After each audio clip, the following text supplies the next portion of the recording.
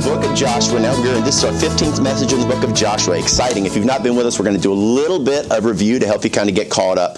But what's been so awesome, this study of the book of Joshua, we were in Exodus and we moved to Joshua. This is called A Life Lived for God. And that really exemplifies Joshua, a life lived for God. And what we had last week, our message was actually called Wonders Among Us. Okay? Wonders Among Us. And that message, Wonders Among Us, that was Joshua chapter 3, verses 4 and 5. And in that message, what we saw was the fact that they had gotten this amazing news about the fact that God was going to provide for them, that God was going to make the way as they would go into the promised land. And what we saw was that was instructions to the people as well as, or the people as a whole from their leader, which was Joshua. And then what we're going to see this week is we're going to transition to where the message is going to be more towards the priests. But in that message last week, we saw several different components. The first thing we noticed was their reverence. Okay, we saw here that the ark, they're supposed to follow the ark. In that message, the phrase God gave them was "Go after it." Go after it. Go after it. So when you see the ark, you're going to go after it. But what we notice is the fact that they would keep their distance away from it. They had this reverence, this fear, right? Because the ark is a representation of the Lord. And this reverence that they had. Now, there was these men called the Kohathites. These were the sons of Kohath. They were Levites. And their job was to carry that ark. And what we saw was these men, they had a reverence for the ark as well. They were actually a little bit fearful of it. Which led us to the second point that we matched last week was the distance. The distance they stayed away from it. It said they were supposed to stay 2,000 cubits. That's about 3,000 feet, over half a mile away from it. Now, the whole reasoning behind that was to keep them safe. Because understand, in the Old Testament, these people, their salvation, their redemption was through faith and works because they were under the law. So what we see is they're supposed to stay away from the ark to keep them safe. But you and I in the church age, we're saved through faith in Christ. We are redeemed. So as redeemed people, as opposed to staying away from God, we stay close to God. And what we saw, we actually compared the ark kind of like a GPS. And we saw it as this directional arrow. Like when you look on your GPS system, as long as you follow the arrow, you should end up where you're supposed to go. And that was the second thing. The third thing we looked at was with their knowledge. What it said was as long as you'll follow the ark, as long as you'll follow your GPS, it'll get you where you're supposed to go. We said the GPS was God's positioning system, which is pretty awesome. Never messes up, always gets you where you're supposed to go. And what's cool for them, it was the ark, but for us, it's the Word of God. Amen. We follow the Word of God. And if you follow the Word of God and the directional arrow that it gives you, you'll never go wrong. Then there was the sanctification. This is their separation. They're going to separate themselves away from the world. They're going to be sanctified unto God, displaying their commitment to the Lord. And what we saw was, and we compared that to the marriage, a husband and wife. And what happens in that marriage and wife is there's a commitment between the two. They're committed. And what happens is the husband and the wife display their love for their spouse based upon their faithful commitment to that other person.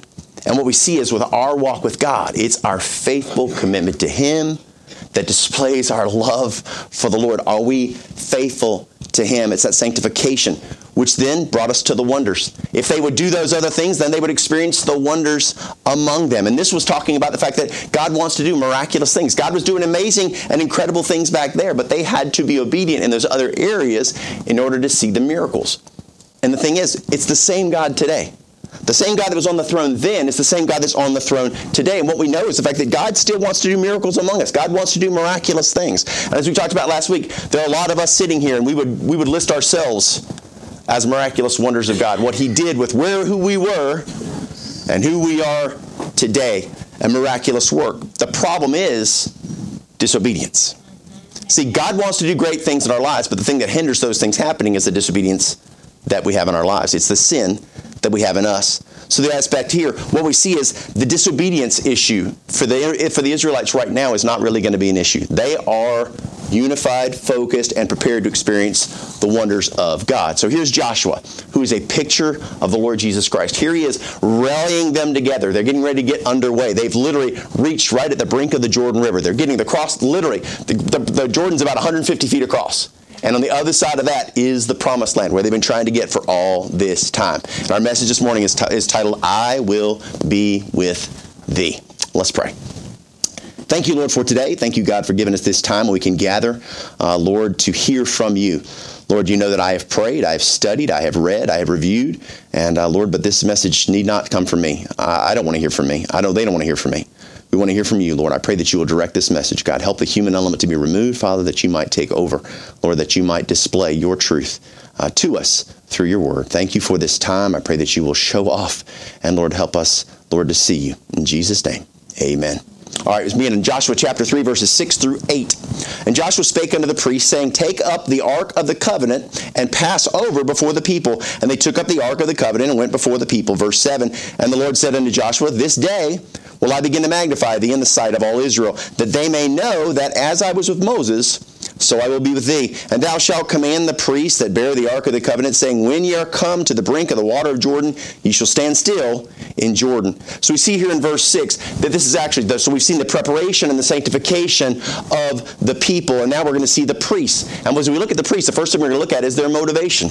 The motivation of the priests. And we're going to break it up into two different components of their motivation. The first thing we see is in verse 6, it says this, and Joshua spake unto the priests, saying, take up the ark of the covenant and pass over before the people. Okay? So the first manifestation of their motivation is an external motivator.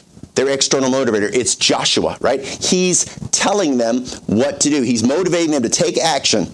And he's confidently saying, look, these are your instructions. Now, the sons of Kohath, the Kohathites, these are the guys that are going to carry this thing.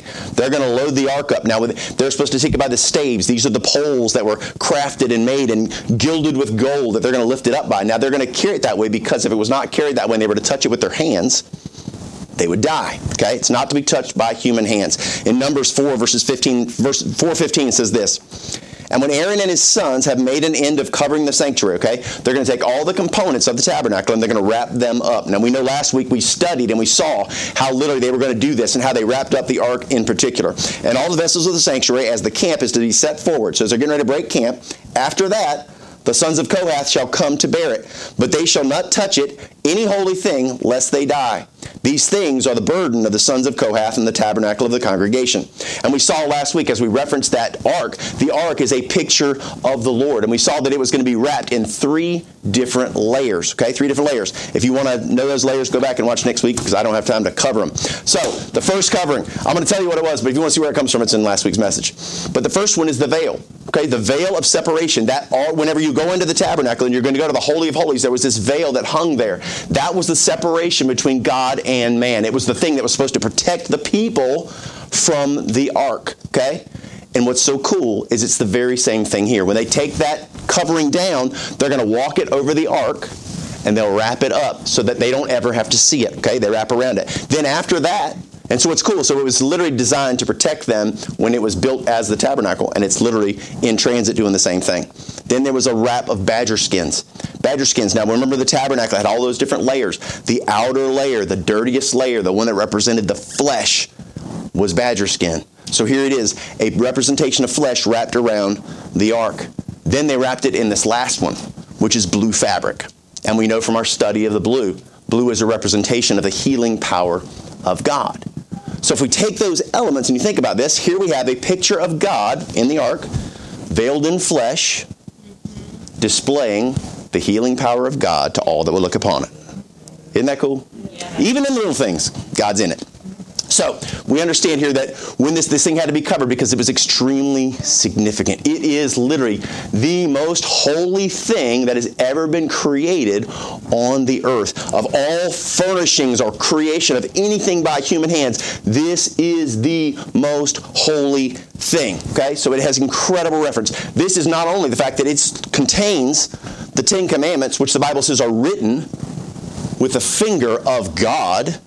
So that's inside of it. And then on the top of this thing, the mercy seat where the two angels or the 2 cherubim sit and the wings face in, there's a place right here in the middle. And that's the mercy seat. That's where when God comes down to earth, that's the place he shows up. So this thing is it is holy beyond holy. Let's put it that way. And as I was doing my study, I do a lot of comparison stuff, and I look at other translations in other Bibles. And I want you to hear the reverential way the contemporary English version tells and says this verse in Joshua 3:6. Then Joshua turned to the priest and said, take the chest and cross the Jordan River ahead of us. So the priest picked up the chest by its poles and went on ahead. Wow. The chest. Just like a toy chest or whatever you want it to be. It's not talked about the fact that, listen, in our King James it says this, and Joshua spake unto the priest, saying, take up the ark of the covenant, the promise of God, the promise made to Abraham that shall go through time. And then the next word, and pass over. Again, that's the third time that's shown up in just this little bit. The last 3 messages. Passover, Passover, Passover. What's God doing? He's projecting, guess what? The salvation of the world through His Son, the Passover Lamb. Yeah. Check any other version. The word Passover is not in this verse. Before the people, and they took up the Ark of the Covenant and went before the people. So there are people right now that are carrying that thing and calling that a Holy Bible. It will say Holy Bible on the outside of that contemporary Bible. And it is heretical. It is irreverent to God. And we realize the fact that, look, the words are important. I know I harp on that all the time, but the words are important. Amen. All right, I'm off my soapbox. All right, so Joshua motivates them and directs them to go forward, okay? This thing is extremely dangerous, okay? The ark is awesome, it's beautiful, it's incredible, but you're not going to look at it. And you're not even going to touch it. That's why the staves are there. Don't touch it with your hands, because if you touch it with your hands, it'll kill you. Just like that. Now, we know because they were told that, but we see an actual instance where that happens. When we go to 2 Samuel chapter 6, verses 6 and 7, okay, there's this guy named Uzzah. Uzzah's just a good old boy, right? He's walking along, we'll just call him Uz, right? So Uz is walking along, and they're carrying the ark. The problem is they're not carrying the ark. They loaded it on a cart, which is never the way it's to be carried, because God's instructions were it'll always be carried by Levites, and it will always be carried by the staves, by the poles. Yeah. But people lost sight of the rules. They decided to do it their own way. They loaded it onto a cart, and Uzzah's walking along beside of this thing, and suddenly what happens? It hits a bump, and the ark starts to shift, and he goes, whoa! Let's see what happens. And when they came to Nachon's threshing floor, Uzzah put forth his hand to the ark of God and took hold of it, for the oxen shook it. And the anger of the Lord was kindled against Uzzah, and God smote him, and there for his error, and there he died by the ark. Boom! As soon as he touched it, he's dead. Okay? So understand, these Kohathites, they're not just like irreverently walking up, yeah, you want to get a corner, I get a corner, let's just roll, man. Come on, let's go. No, they're not just snatching up the ark and going on. They're waiting to be carefully directed. Now, this is the important thing. They're listening to someone that they trust. Now, if they'll follow the advice, this is for their safety, but also for God's glory. And what happens is you don't see them having to muster up their courage or taking a vote amongst them if they should move it. It just simply says that they take it up. Now, what happens with you and I? As God directs us, we should not have to muscle up our courage to do what He calls us to do. We should not be taking a consensus amongst our family. I know I should be doing this, but what do you think? Do you think I should do it?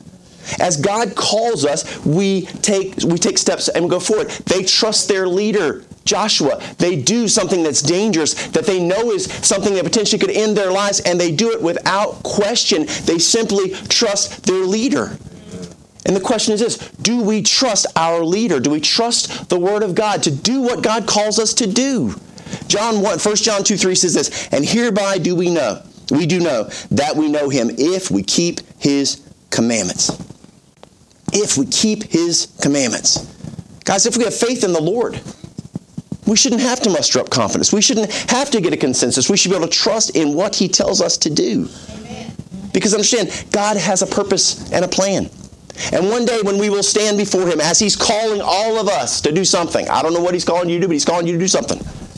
As He's calling us, one day we will stand before Him. And I'm just telling you, speaking for myself, I know I will stand.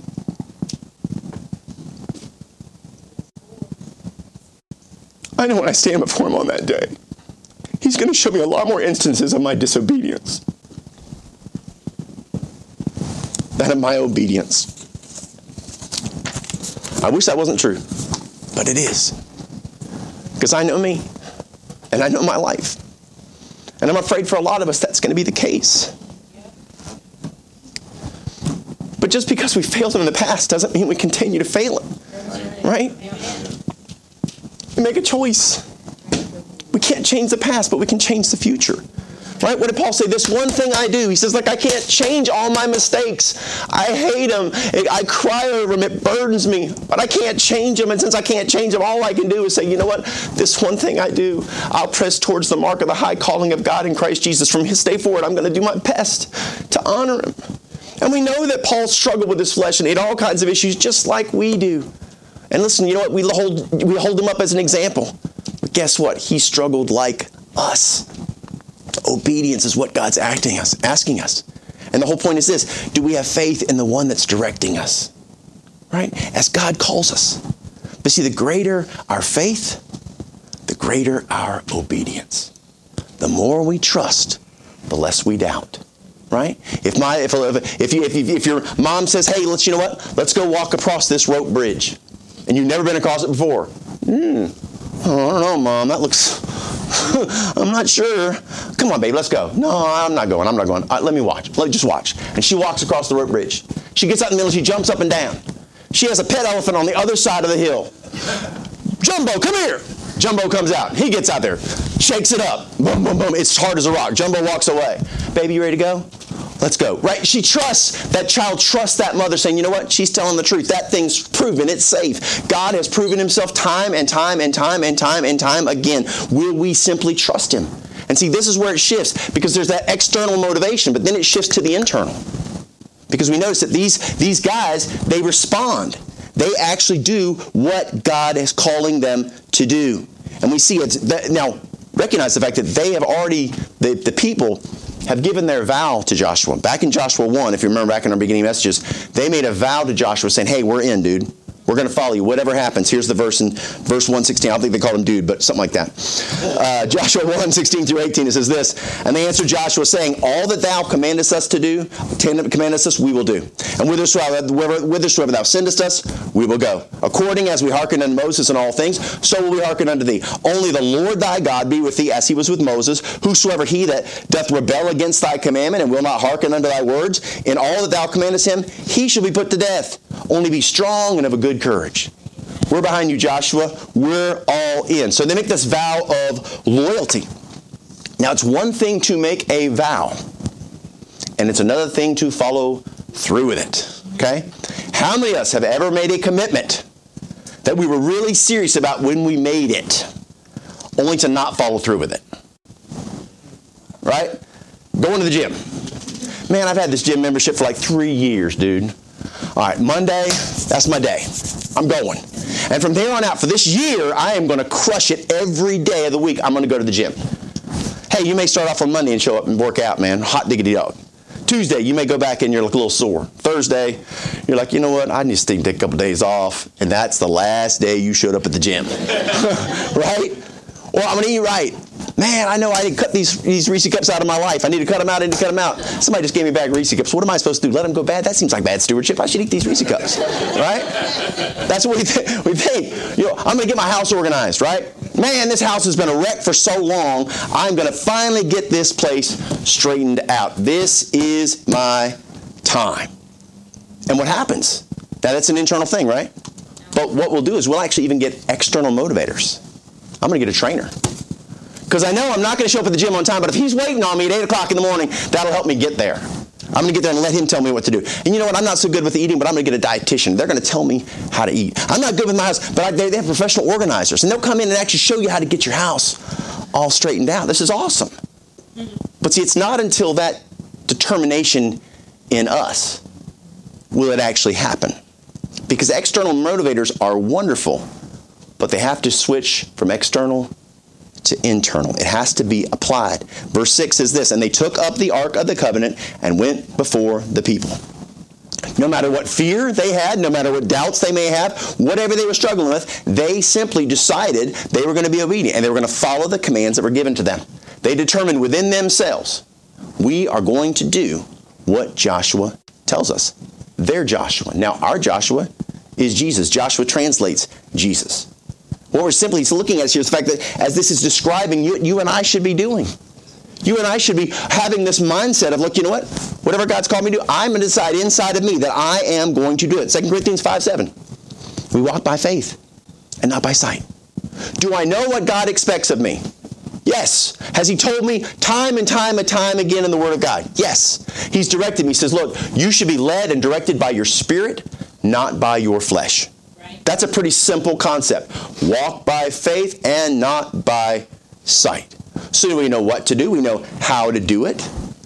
So why do so many of us remain inactive when it comes to doing what God calls us to do? Well, it's because the external motivators, the Word of God, the plea of a pastor, The burden we should have for the world around us and what we see going on. The burden of seeing what our brothers and sisters, the impact of people around you. These external motivators, well, they don't get inside. We don't let them change us in our hearts. Jeremiah. There's a situation where Jeremiah, his world is basically falling apart. The Israelites are in captivity. Their world is just a wreck, and his people are in dire, dire straits. And as Jeremiah looks out upon the people, his heart is broken. He's been accepting a lot of things, and he's not now. Listen to this, Lamentations 3:51. Mine eye affecteth mine heart. Why? Because of all the daughters of my city. I look at the suffering of the people, and you know what? I was worried about me, but you know what? I see them, and it breaks my heart. My experience is touching me deeply. And what we find is a changed heart. What does it do? It changes our perspective. And a changed heart with a changed perspective is a changed life. We don't stay the same. We allow the Lord to impact us. And the overwhelming despair that Jeremiah is going through. And what's so cool about it is through the suffering, God increases his faith in him and his dependence upon him. How many of us have ever found ourselves at a place in life when you're in despair or you're broken, and in those times you become more dependent upon God? Because you know what? There's nothing I can do. I need someone to help me. And he's there for us. So we see this aspect of the fact that the Lord really does. He reaches out and he touches us, combining. He wants to use the Word of God and the experiences of our life, things that we go through to help us to be shaped. See, God's always trying to fashion us out of looking like us. The Bible says, into the image of Christ. I always like to envision it like a block of stone. You may remember studying like the statue of David, right? It was a gigantic block of marble. And Michelangelo, or one of those guys, or Donatello, or whichever one of the Ninja Turtles did it, I don't remember. But they take a chisel, right? And they start probably did it with nunchucks. But they takes that giant block of stone, and what he said was, I could see the statue, I could see David inside. I just had to get the rock out of the way to let him free. And when God looks at us, that's what it is. Amen. He's like, I see all this flesh, but I see me in there. You're my child, and you've got me inside you. We just need to knock off all this stuff that doesn't look like me. And see, there's situations in our life that come along, and man, they're chisels. They knock off chunks. I mean, there's sometimes, man, you'll go through a tragedy in your life, and you go, why on earth would this need to happen? And you know what? This chunk of you just gets blasted off, and it hurts. But we grow. And there's other things. There's people in your life that are just irritating. Who has someone you've ever met in your life that just grated your nerves? Oh my goodness, right? They're like sandpaper. They're just shaving off little bits at a time. And as you learn to endure that person, long suffering, guess what? You become a little bit more like Christ. So the whole thing is God's trying to shape us into this image of him. But if we don't allow it to happen, guess what? We stay the same. You just stay a block. A block. And I've warned you guys about this. It's like coming to church. Right? We come and man, God convicts us. Oh, buddy. Man, that message really hit me hard. I was under conviction. I made a determination in my heart that this is going to change. And here we are in church, man, and we're emotionally impacted. We're gripped.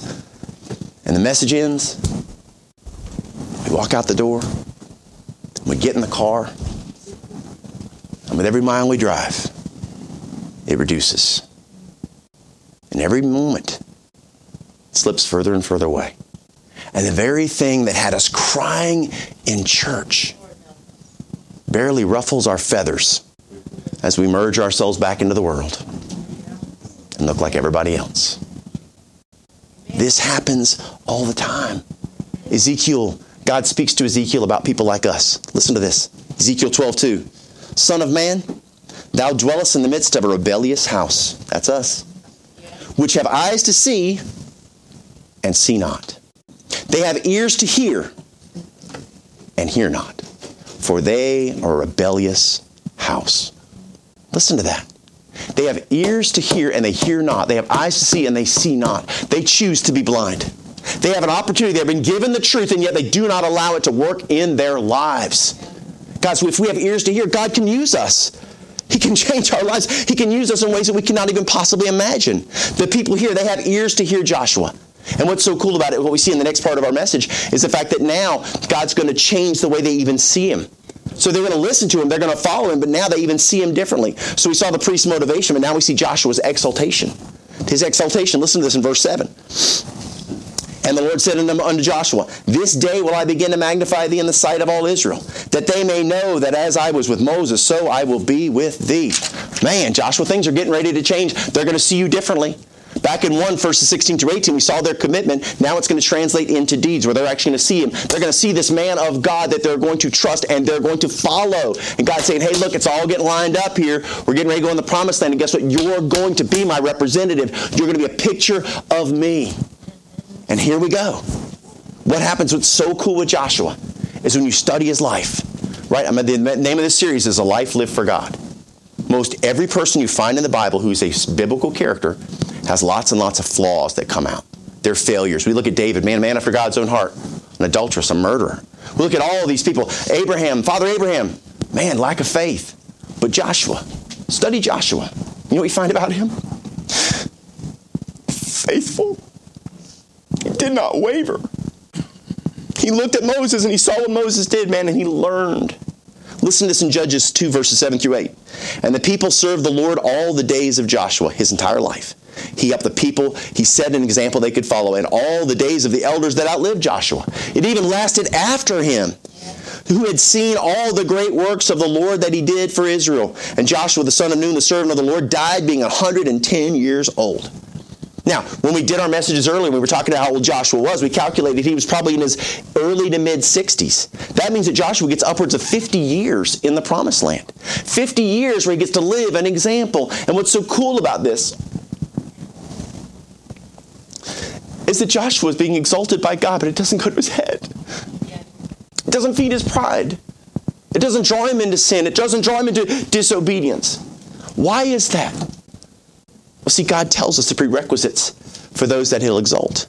Jesus told us himself in Matthew 23:12. Now, what's happening in this instance in Matthew 23:12? Jesus is confronting a bunch of Pharisees that are filled with pride. They're over the top. In fact, he rips into them 7 different times and screams at them, calling them hypocrites, right? This is what he says in Matthew 23:12. And whosoever shall exalt himself, like you guys, not you guys, but I'm pointing to the Pharisees, sorry, that was not a y'all, shall be abased, right, brought down. And he that shall humble himself shall be exalted. So what does that tell us about Joshua's character? That he was humble, that he was a man who had a desire to know God, to walk with the Lord, man. And it's amazing. So it happens, and understand, the issue with pride's very dangerous for all of us, but it's unusually dangerous for people like me, right? Because what happens is people will tell you, God's really used you in my life. You know, wow, this was great, or I really appreciate you, and you get all these things. And there's nothing wrong with that stuff, but what I'm telling you is, as you lead people, what happens is, and why so many men fall, is because they start to believe they're impressed. And what we find about Joshua is he never did. He always saw himself for who he was. Just a kid who had no right to be where he was, being trusted by the Lord to do things that were unbelievable. And I'm telling you what now, as long as we can keep that mindset, if God calls you to do something great, just remember it's not you. It's not us. We have no wisdom. God gives us a wisdom. God calls us to do what he does, and he empowers us to do it. He's the one that gets the results. He's the one that deserves to get the accolades. That's why it says, let your light so shine before men that they may see your good works and glorify your Father, which is in heaven, not you. Why do every week I ask for God to make me disappear? Because I don't want this to be about me. Amen.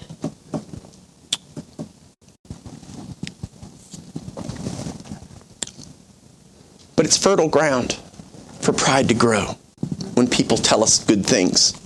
And I want you to remember, we talked about Paul earlier. The interesting thing about Paul, yes, he had a past that was awful, that he felt terrible about. But Paul was also a man who struggled with his pride. He had a tendency to get puffed up. And what's interesting here in 2 Corinthians 12, verses 6 through 10, this is how God helps him through it. For though I would desire to glory, Listen, though I would desire to glory, though I would in my flesh, I like to get accolades. I shall not be a fool, for I will say the truth. For it says, but now I forbear, lest any man should think of me above that which he seeth me to be, or that he heareth of me. I don't want anybody to think that I'm more than I am. And lest I should be exalted above measure through the abundance of the revelations. What he's saying is, look, God's using me to write a bunch of the Word of God.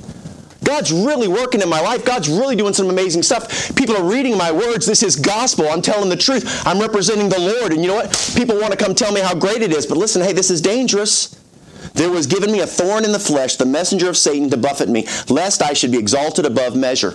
He says, to keep my pride from growing, now I have this malady that's come upon me. There's this thing in my flesh. For this thing I besought the Lord thrice, that it might depart from me. 3 times I said, God, would you take it away? God, would you take it away? God, I'm trying to do your work. Would you please just take it away from me? 3 times I asked. This is God's response. And he said unto me, my grace is sufficient for thee, for my strength is made perfect in weakness. Amen. Paul, he's saying, you know what, Paul? I'll do great things through you as long as you're weak. It's when you get swelled up with yourself that I can no longer use you. Right? This is what Paul asks. After Paul hears that, he says, most gladly, therefore, because of what I just learned from God, will I rather glory in my infirmities. I will celebrate this malady, that the power of Christ may rest upon me. What he's saying there, he's saying, you know what? So that my pride does not grow, I realize the fact that I need this malady. I need this thing to keep me humble so God can really use my life. If it weren't for the malady, I would be a problem. But now this thing is going to keep me humble. Therefore, I take pleasure in infirmities and reproaches and necessities and persecutions and distresses for Christ's sake. For when I am weak, then am I strong. He's going, look, I have an issue with my flesh. My pride is going to be a problem for me, but God has blessed me by giving me this malady that keeps me humble and dependent upon Him.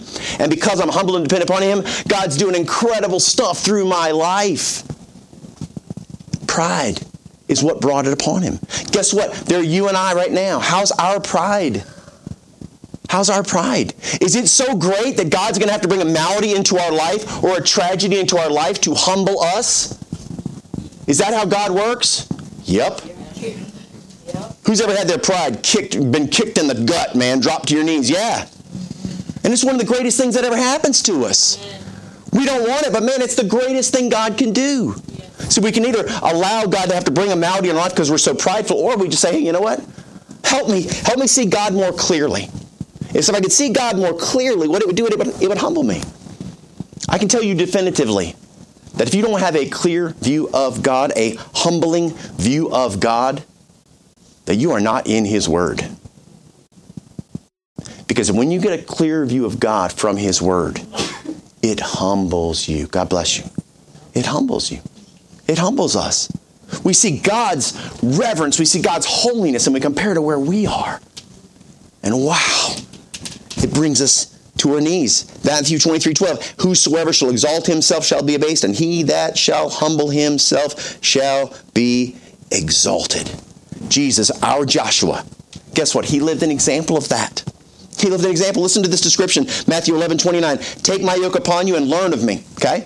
Live your life like I did. For I am meek and lowly in heart, and ye shall find rest unto your souls. Live this life the way that I did, meek and lowly in heart, and guess what? You will find peace. You will find all that you need in this life. I've shown you what to do. Not wasting our time trying to make a name for ourselves so that everybody knows who we are. What if we spent all of our time not trying to make a name for ourselves, but trying to uplift His name so no one knows who we are, but they know who Jesus is through our life? Amen. Praise the Lord. That's what will fulfill us. And what happens, so many of us spend so much time and energy doing the wrong things. Joshua did not require for God to bring anything into his life to humble him. He was a perfect picture of fellowship with God. And because of that, in verse 7, it said this, as I was with Moses, so I will be with thee. Joshua, don't worry, man. I'm there, brother. We're going to be in this thing together. And how was God with Moses? Remember, Exodus 33:11. And the Lord spake unto Moses face to face as a man speaketh unto his friend. And he turned again into the camp. Listen to this part. This is cool. But his servant Joshua, he was there too. Yeah. the son of Nun, a young man, departed not out of the tabernacle. He lingered. You know why he lingered? Because he saw that moment of intimacy with God and Moses. Like this. And I think in his heart of hearts, man, that's what he wanted. Could I one day have a relationship like that for me? Could God see me the way he sees Moses? Could God ever communicate with me the way he does with Moses? Could that ever be the case? I want to be used of the Lord. I just don't know if I can be. Am I worthy? Can I do it? As I was with Moses, so I will be with thee. I would have been like music to his ears, man. He's going to take on this insurmountable task of moving into the promised land, doing something that's impossible. I will be with thee, Joshua. Don't be afraid. And what's interesting is Joshua was there watching how God dealt with Moses. And we saw that Moses failed. Moses was supposed to go to the rock and speak to the rock. And in his anger, he struck the rock. And because of that, he didn't go into the promised land. He died in the wilderness. And what happens with that? Joshua learned. He watched from Moses' mistake and he said, you know what? I will not do the same thing. I'm going to learn from this. And this is going to humble me because I'm going to always remind myself of the accountability I have to God. And can I just tell you, friend, if you will keep your accountability to God in the forefront of your heart and mind, it will help you. It will humble you. And it'll call you to action. Because you realize, hey, one day I will stand before him. It'll keep us humble, which is who we need to be, because God will lift up those who humble themselves. And here the Israelites are. Here's Joshua. Here are the Israelites. They're at the brink of the Jordan. So we first of all seen their motivation.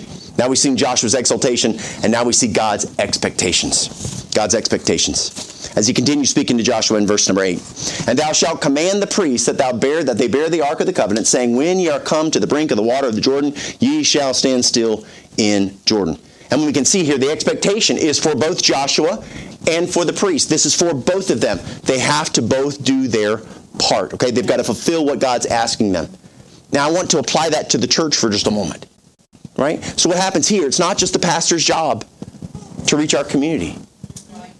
I'm supposed to minister to the community, no doubt about it. But guess what? So are you.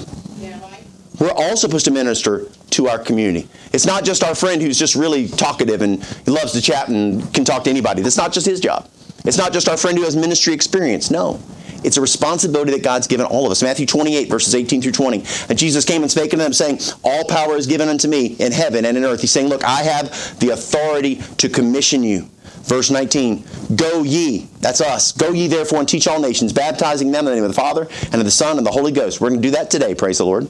Teaching them to observe all things whatsoever I command you. And lo, notice what he says here, I am with you always, even unto the end of the world. So Jesus is reinforcing here a principle that he's got, hey, I've got expectations of my followers. But what he's also doing is he's saying, what are the expectations of his followers for him? What can they expect of him? I will be with thee. I am with you always. That's exactly what he told Joshua. Just now, we just saw it. As I was with Moses, so I will be with thee. So God's will is going to be accomplished. If it's to be done. It won't be just because the pastor or because Joshua does his job. It won't just be because the priests do their job, because we do our job. But it's because it's the whole thing. It's God has taught us that we must work together. Not just us, but with him. He's the third element. God talked about the fact that you and I, we're priests. He taught us in 1 Peter 2, 9 and 10. It says, but ye, us, you are a chosen generation, a royal priesthood, and holy nation, a peculiar people that should show forth the praise of him who hath called you out of darkness into his marvelous light, which in times past were not a people. You didn't used to be my people, but are now the people of God, which had not obtained mercy, but guess what now? But now have obtained mercy. You are my children. Be priests for me. So Joshua and the priests, in concert with God, will do great things. They work together with the power of the Lord. Ecclesiastes 4:12 says this, and if one prevail against him, two shall withstand him, and a threefold cord is not quickly broken. So we see two, but then suddenly there's a third that comes in. And that third, that is God. So what happens? It's like my wife and I, right? My wife and I, we're the two. We stand together.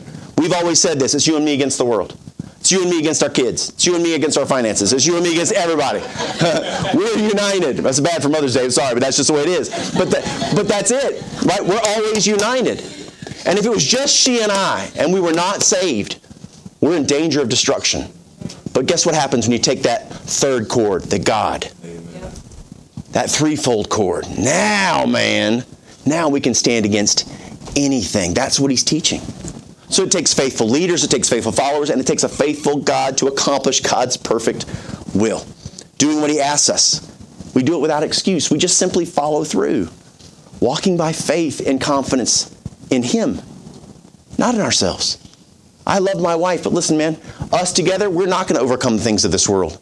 But with God, we have nothing to fear.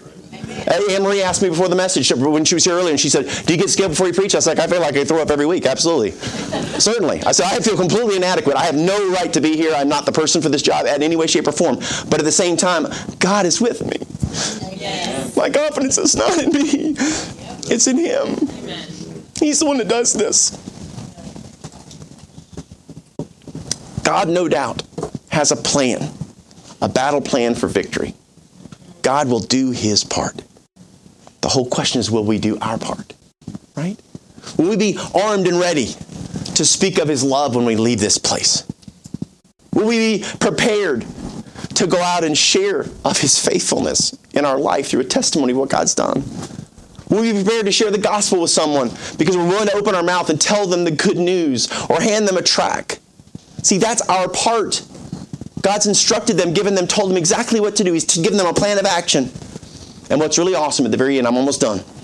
At the end of verse 8, he has that little detail he throws in there.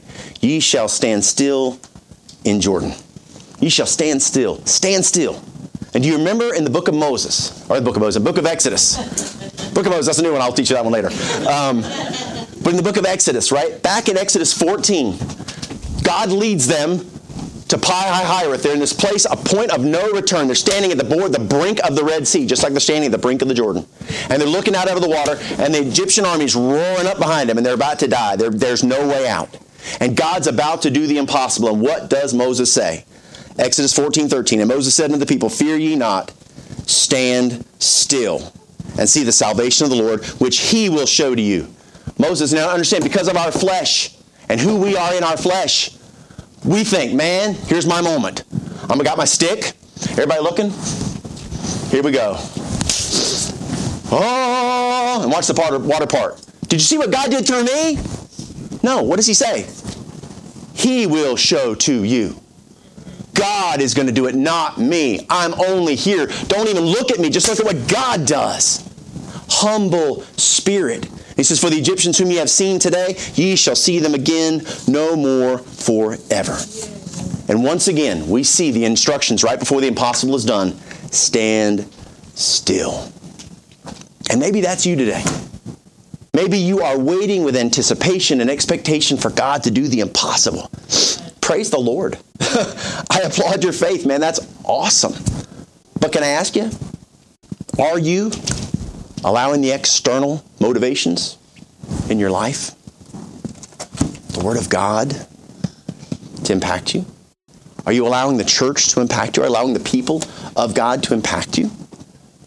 Are you allowing those things that you hear on the outside to get inside and go from something you know you should do to be something you say you're doing, right? Are you humble before the Lord so that he can lift you up and use your life? Or are you so focused on you that you've lost sight of what God is calling you to do? You can't even hear him. See, if the answer is no, why? Why? God's told us what to do. Is it because we allow our fears to keep us silent? Or our sadness to make us immobile? Maybe because we failed God and we feel like we're unworthy. Well, join the club. Or maybe you just feel like I'm not where I'm supposed to be. But the cool thing is, man, do you remember how God talks about himself? He called himself the Good Shepherd. Amen. The Good Shepherd. And the shepherd loves his sheep. And he will go, no matter where they are. He will come to where they are no matter how dark it may be, no matter how much despair we might be in. Because guess what? His promise is always the same. Old Testament, New Testament. I will be with thee. I don't care where you are. I don't care how dark it is. I don't care how lonely you are, how broken you are, how sad you are, how overwhelmed you are, how much despair it's overtaken you and you have no hope whatsoever. I want you to know, I will be with thee. Don't believe what you see. Believe what I've told you. Amen. Because I'll tell you the truth. And I don't know where you are today. I don't know what's going on in your life. But can I just tell you, God's promise is always true. I will be with thee. Let's pray. Lord, thank you so much for today, God, for giving us this opportunity where we can gather around the truth of who you are. Thank you, Lord, for the incredible messages we see through the book of Joshua and how you've taken it, Lord, and you've used it in our lives to help us to see you more clearly, God. Thank you so much for the power of the word. Thank you, Lord, for the power of the Spirit that's working in this place. Thank you for my brothers and sisters that are here with their heads bowed and with their eyes closed. If you're here today and you say, you know what, Pastor, I don't know where I stand with God. I'm not sure. I'm not sure if I'm even a child of God. I believe in him. Great. But listen, the devil believes in God. He's not going to heaven. To be saved means we have given our hearts to the Lord because he has called us.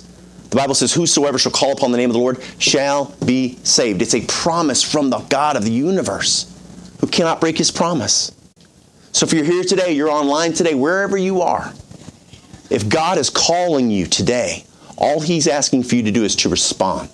The gift of God is eternal life through Jesus Christ our Lord, the gift. And all it takes to receive the gift is a choice. We decide in our hearts, the same way we decide that we're going to stand for the Lord, we decide to receive the gift of God. So if you're here today and you say, I've never done that. Or maybe you say, I've prayed, but I don't know where I stand today. Let me just say this. If you prayed through a religious experience or someone told you should pray or you did it because you felt like you were supposed to, this is a matter of the heart. The Bible says, for with the heart man believeth unto righteousness, and with the mouth confession is made unto salvation. Whosoever shall call. We do it with our heart, not with our mind, not with our desires, but our heart. We just surrender to the Lord as he calls us. And if you're here today and he's calling you, you'll know it because you feel the weight of that draw. And all he's asking you to do is respond. So their heads bowed and our eyes closed. I'm going to give you an opportunity. If you're online, this is not a religious ceremony. There's no magic prayer. This is a broken heart coming to a God who loves them. So their heads bowed and eyes closed. If you want to receive Christ as your Savior, I'm going to give you an opportunity to pray. This is something you'll do in your heart and mind if you're here in this room. If you want to pray out loud and you're online, by all means. But I'm going to lead you in prayer. And if you'll say this prayer and you mean it, not just words, but you're speaking from your heart, God will respond and he will save you. So their heads bowed and eyes closed. Repeat after me if you want to receive Christ as your Savior. Dear Lord, I know that I'm a sinner and I'm so sorry for my sins. God, I love you and I'm amazed that you love me, but I do know that you do. I'm asking you right now to forgive me of my sins, to pay the price that I could not pay, for you to save my soul and give me a home in heaven. Lord, thank you for saving me today. Thank you for loving me like you do. I'll see you in heaven one day. In Jesus' name I pray. Amen. Head still bowed.